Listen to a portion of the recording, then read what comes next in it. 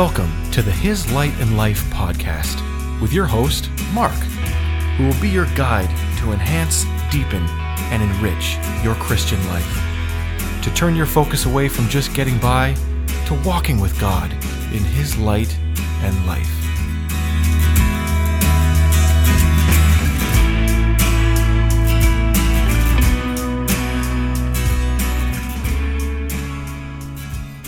Welcome back to His Light and Life.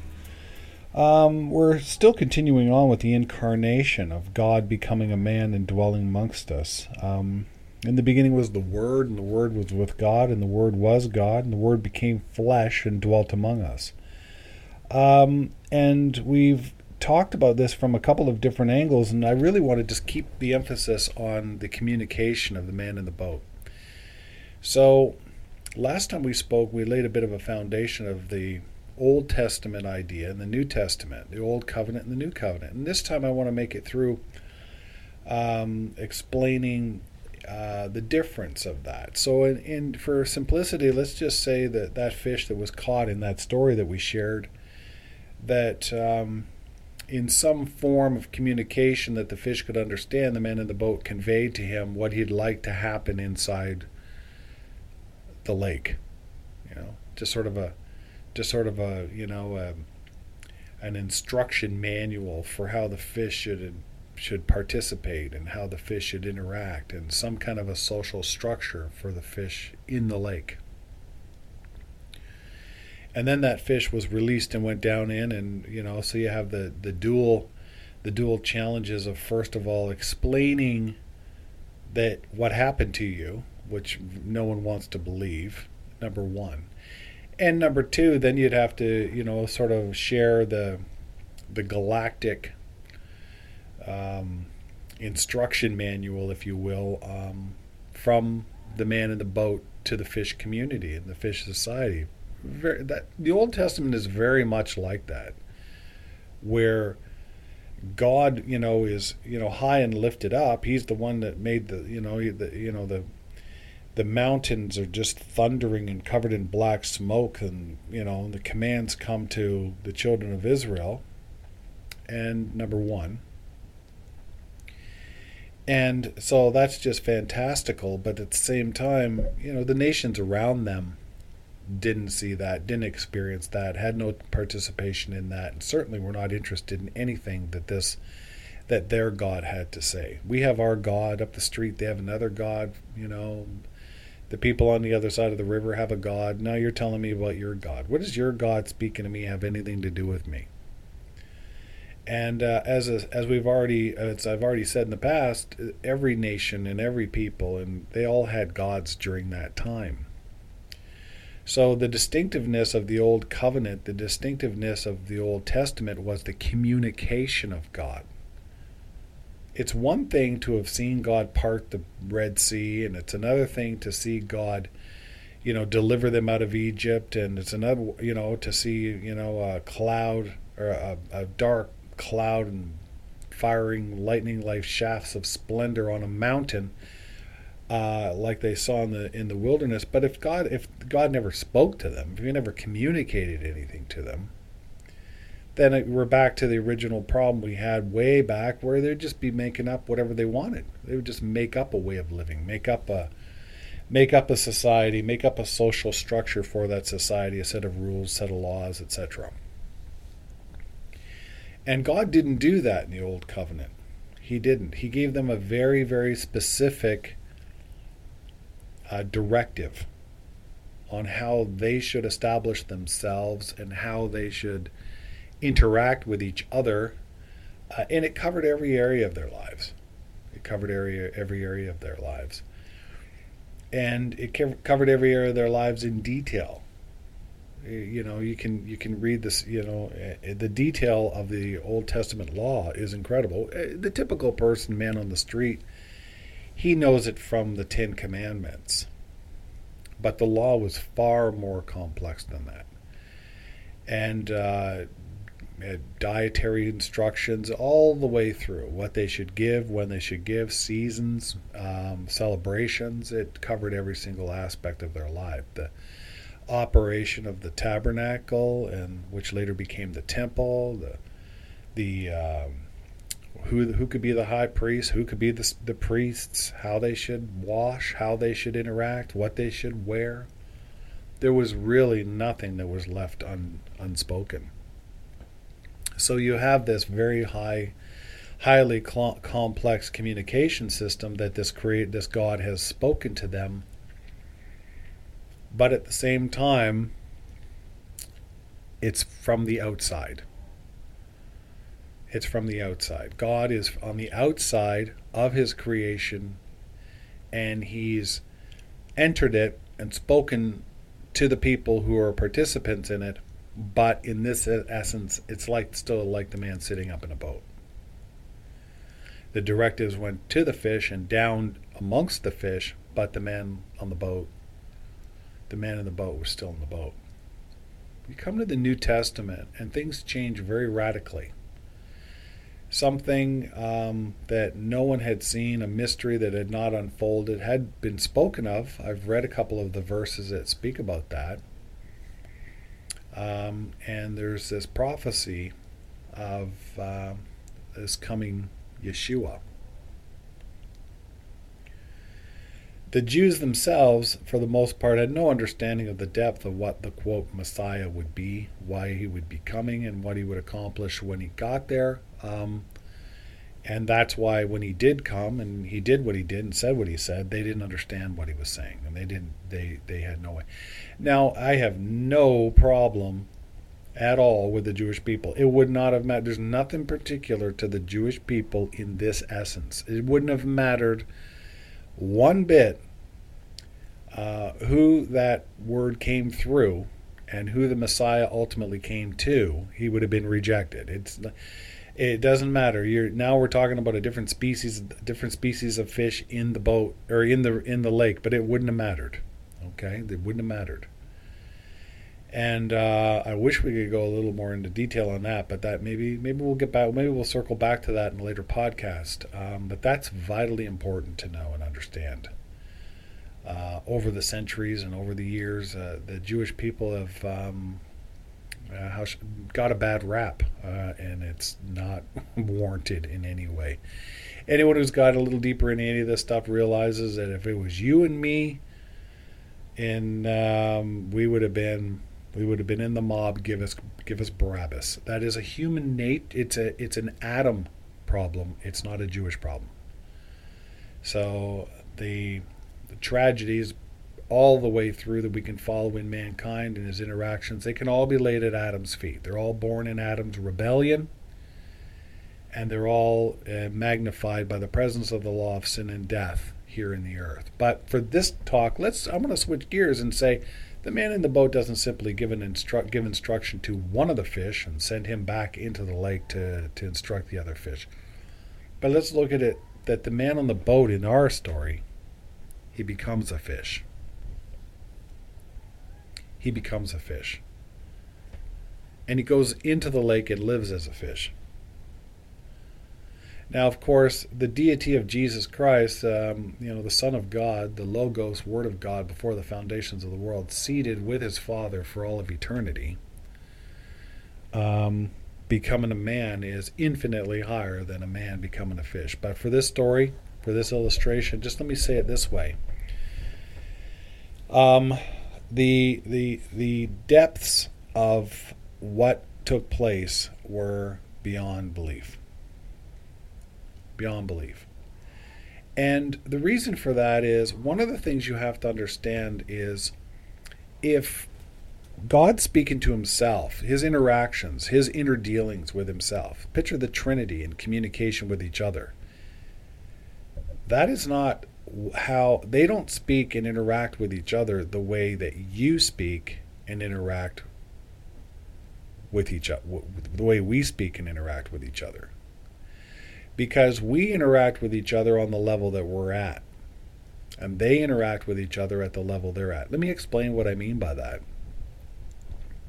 A lower form can never discover a higher form. A higher form must discover a lower form.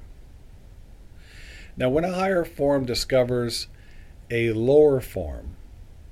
Let me put it another way. So picture a bird out, or sorry, picture a tree out in the middle of a field. Now, that tree could never discover a squirrel, because a squirrel is a higher form than a tree. Now, the squirrel could be walking along one day and find a tree and climb the tree. So the squirrel can discover a tree because it's a higher form. Okay? The squirrel is a higher form than the tree. It's interesting to note that when the squirrel discovered the tree would experience a squirrel, have an understanding of a squirrel, have the concept of a squirrel from the perspective of a tree.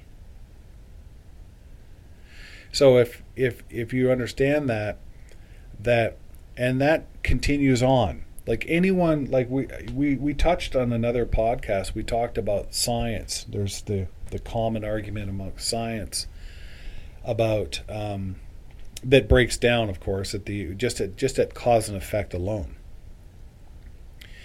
But that there had to be an original cause, and that original cause, by the very statement, or by simply saying that it's the original cause, that means it could not have either A, it could not have been caused, and B, it must have always been there. So it has to be eternal. So that's how we know that the Father God, He's the source of all life, but He's also eternal. Because the source of all life couldn't have a beginning. Because if the source of all life had a beginning, that whatever began Him would be the original cause. And it goes back and back. So I want you to hold two thoughts at the same time. That thought over here, and over here on the other side, I want you to think about the sense that a lower form can never discover a higher form. A chair can't discover a person. It doesn't matter what it is. It doesn't matter. The moon in the sky could never discover man. How could it? Man is a higher life. The moon in the sky is a ball of dirt. The ball of dirt could never discover a higher form, and man's a higher form. Now, man can get in a ship and go to the moon and set foot on the moon. But the moon itself is incapable of doing anything at all towards in the concept of discovering something higher than itself. And back to the story of the squirrel in the tree, it's not just that something lower cannot discover something higher. The tree is incapable of discovering a squirrel. But it's not just that, but once the squirrel discovers the tree has a revelation of a squirrel. Doesn't discover it, has a revelation of it. In other words, the idea of a squirrel is now revealed to the tree in the form of this squirrel running around on its branches. But understand this, that the tree only has a revelation of a squirrel from the perspective of a tree. So if he was to then, if trees can't talk, but if that tree was to communicate at some point with another tree and explain to that other tree talk about this squirrel, this being that ran around all over the place, had these sharp little things that it grabbed a hold of him with, and this big bushy tail and stuff, that it would be describing the squirrel to the other tree from the perspective of a tree. That's very important. That little story is very, very important. And that little story on its face, so I asked you to hold two thoughts at one time. The first thought I asked you to hold was that you have to have an original cause. And that original cause, by the very definition of it being an original cause, has to be eternal. It has to have always been the cause. The original cause must have always been the original cause, because if it was ever caused itself, then it's an effect. And over here now, I want you to hold the idea that a lower form can never discover a higher form, and when the higher form discovers a lower form, the lower form has a revelation of the higher form from the level that it's at. So somebody says, well, I could never, I'm a person of science, I couldn't. Science. There's no way. Science has taught us all we need to know about the material world, and we've studied this. And there's a couple of the atheists, the more famous atheists, you hear them say that they're all people of science. We're people of science. We're rational. Well, I just told you that science can only discover things lower than itself. That nothing can discover anything higher than itself. So human beings are the highest species that we know of. We know. Right? So therefore, like everything else, including the tree and the squirrel, human beings can only ever discover things that are of a lower life form than them. That's why we've discovered trees, we've discovered squirrels, we've gone to the moon, we've discovered DNA, we've investigated, and we can go down and down and down. But every single scientific discovery that's ever been made is the discovery of a form that's lower than us. Man is looking through a telescope, he's looking at a molecule, the molecule is lower than a human being. Man, Christopher Columbus, got on a boat and came across to North America and discovered a new world. Sure, because it's a lower form than him. All of the animals that were here, lower forms than him. So you take those two thoughts together and you realize there has to be an original cause, and that original cause has to be eternal. And that a lower life form can never discover a higher life form. Therefore, we're the highest life form we have on the planet that we know of. But by definition, we can only discover things that are lower than ourselves. What would the possibilities there through the vehicle of science be for man to ever discover an eternal God?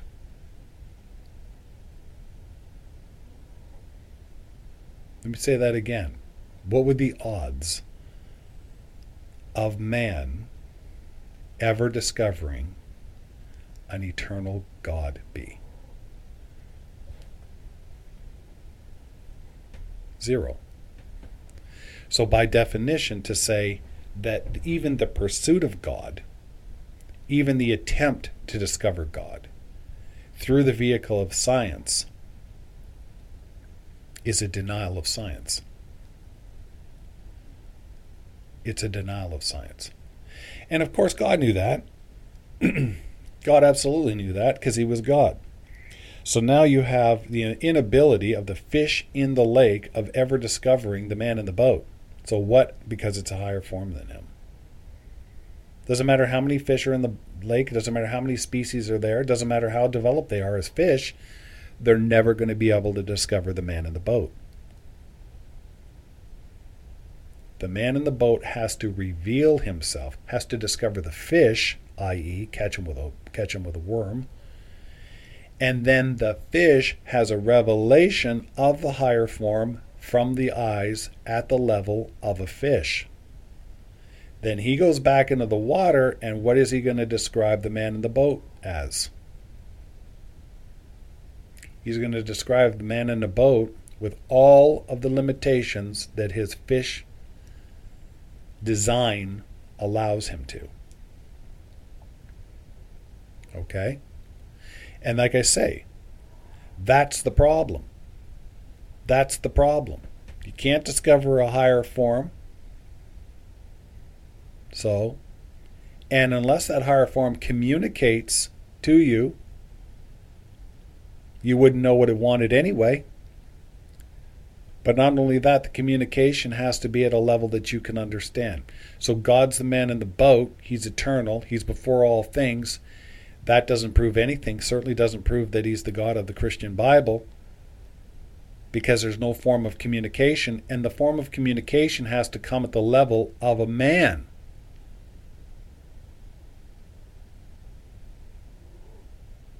I.e. the fish.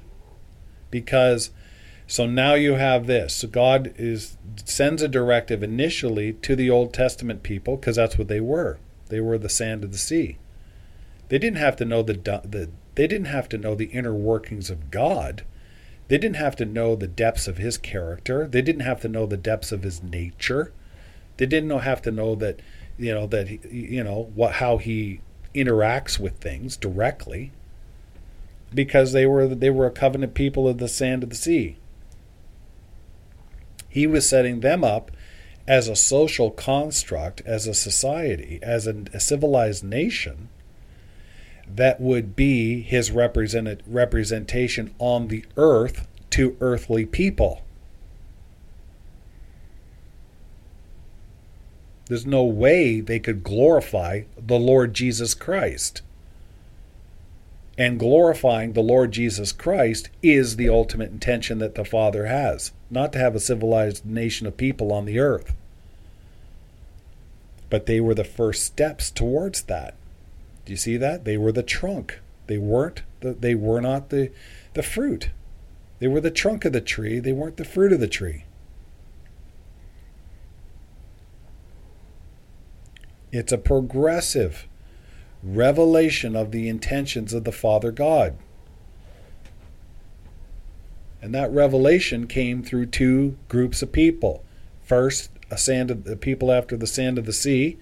Second, the stars of the sky. So now we're going to take a scenario a little different, and we're going to understand that in order for the fish to understand fully what the intentions of the man in the boat are, the man in the boat has to become a fish and explain it to the other fish at a level that fish can understand it.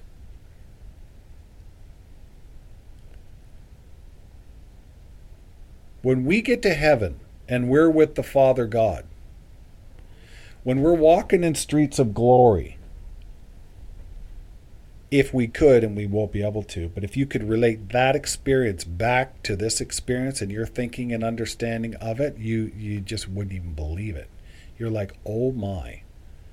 Do you remember Paul? He said he was taken, he knows a man, whether in the flesh or out of the flesh, he doesn't know, but he was taken to the third heaven. What does it say? And he heard words that he can't understand, he can't utter. Because that dimension is so much higher than this dimension. And we're going to go to that dimension, but we're not there now. We're still at the stage where the dimension of God's intention and will and purpose is being relayed to us by the Holy Ghost and the Word of God. That's important. A.W. Tozer said once, he said, what remains for the church is for it to regain its lofty view of God. And the reason he said that was because the unfortunate thing of the man in the boat becoming a fish and explaining things to the fish world, the fish dimension, is we see him like that. We relay to him that dimension. But he's still the man in the boat. The King of Glory. The one who slung the stars into their orbits. The master of the universe from all eternity, seated at the right hand of his Father. Was not the man walking the shores of Galilee saying, Peter, throw your net on the other side of the boat. That was him manifested among man in the flesh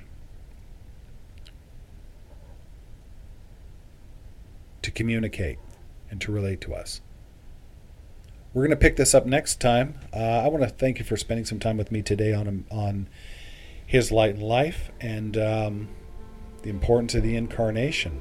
And I'll see you next time. Thank you very much.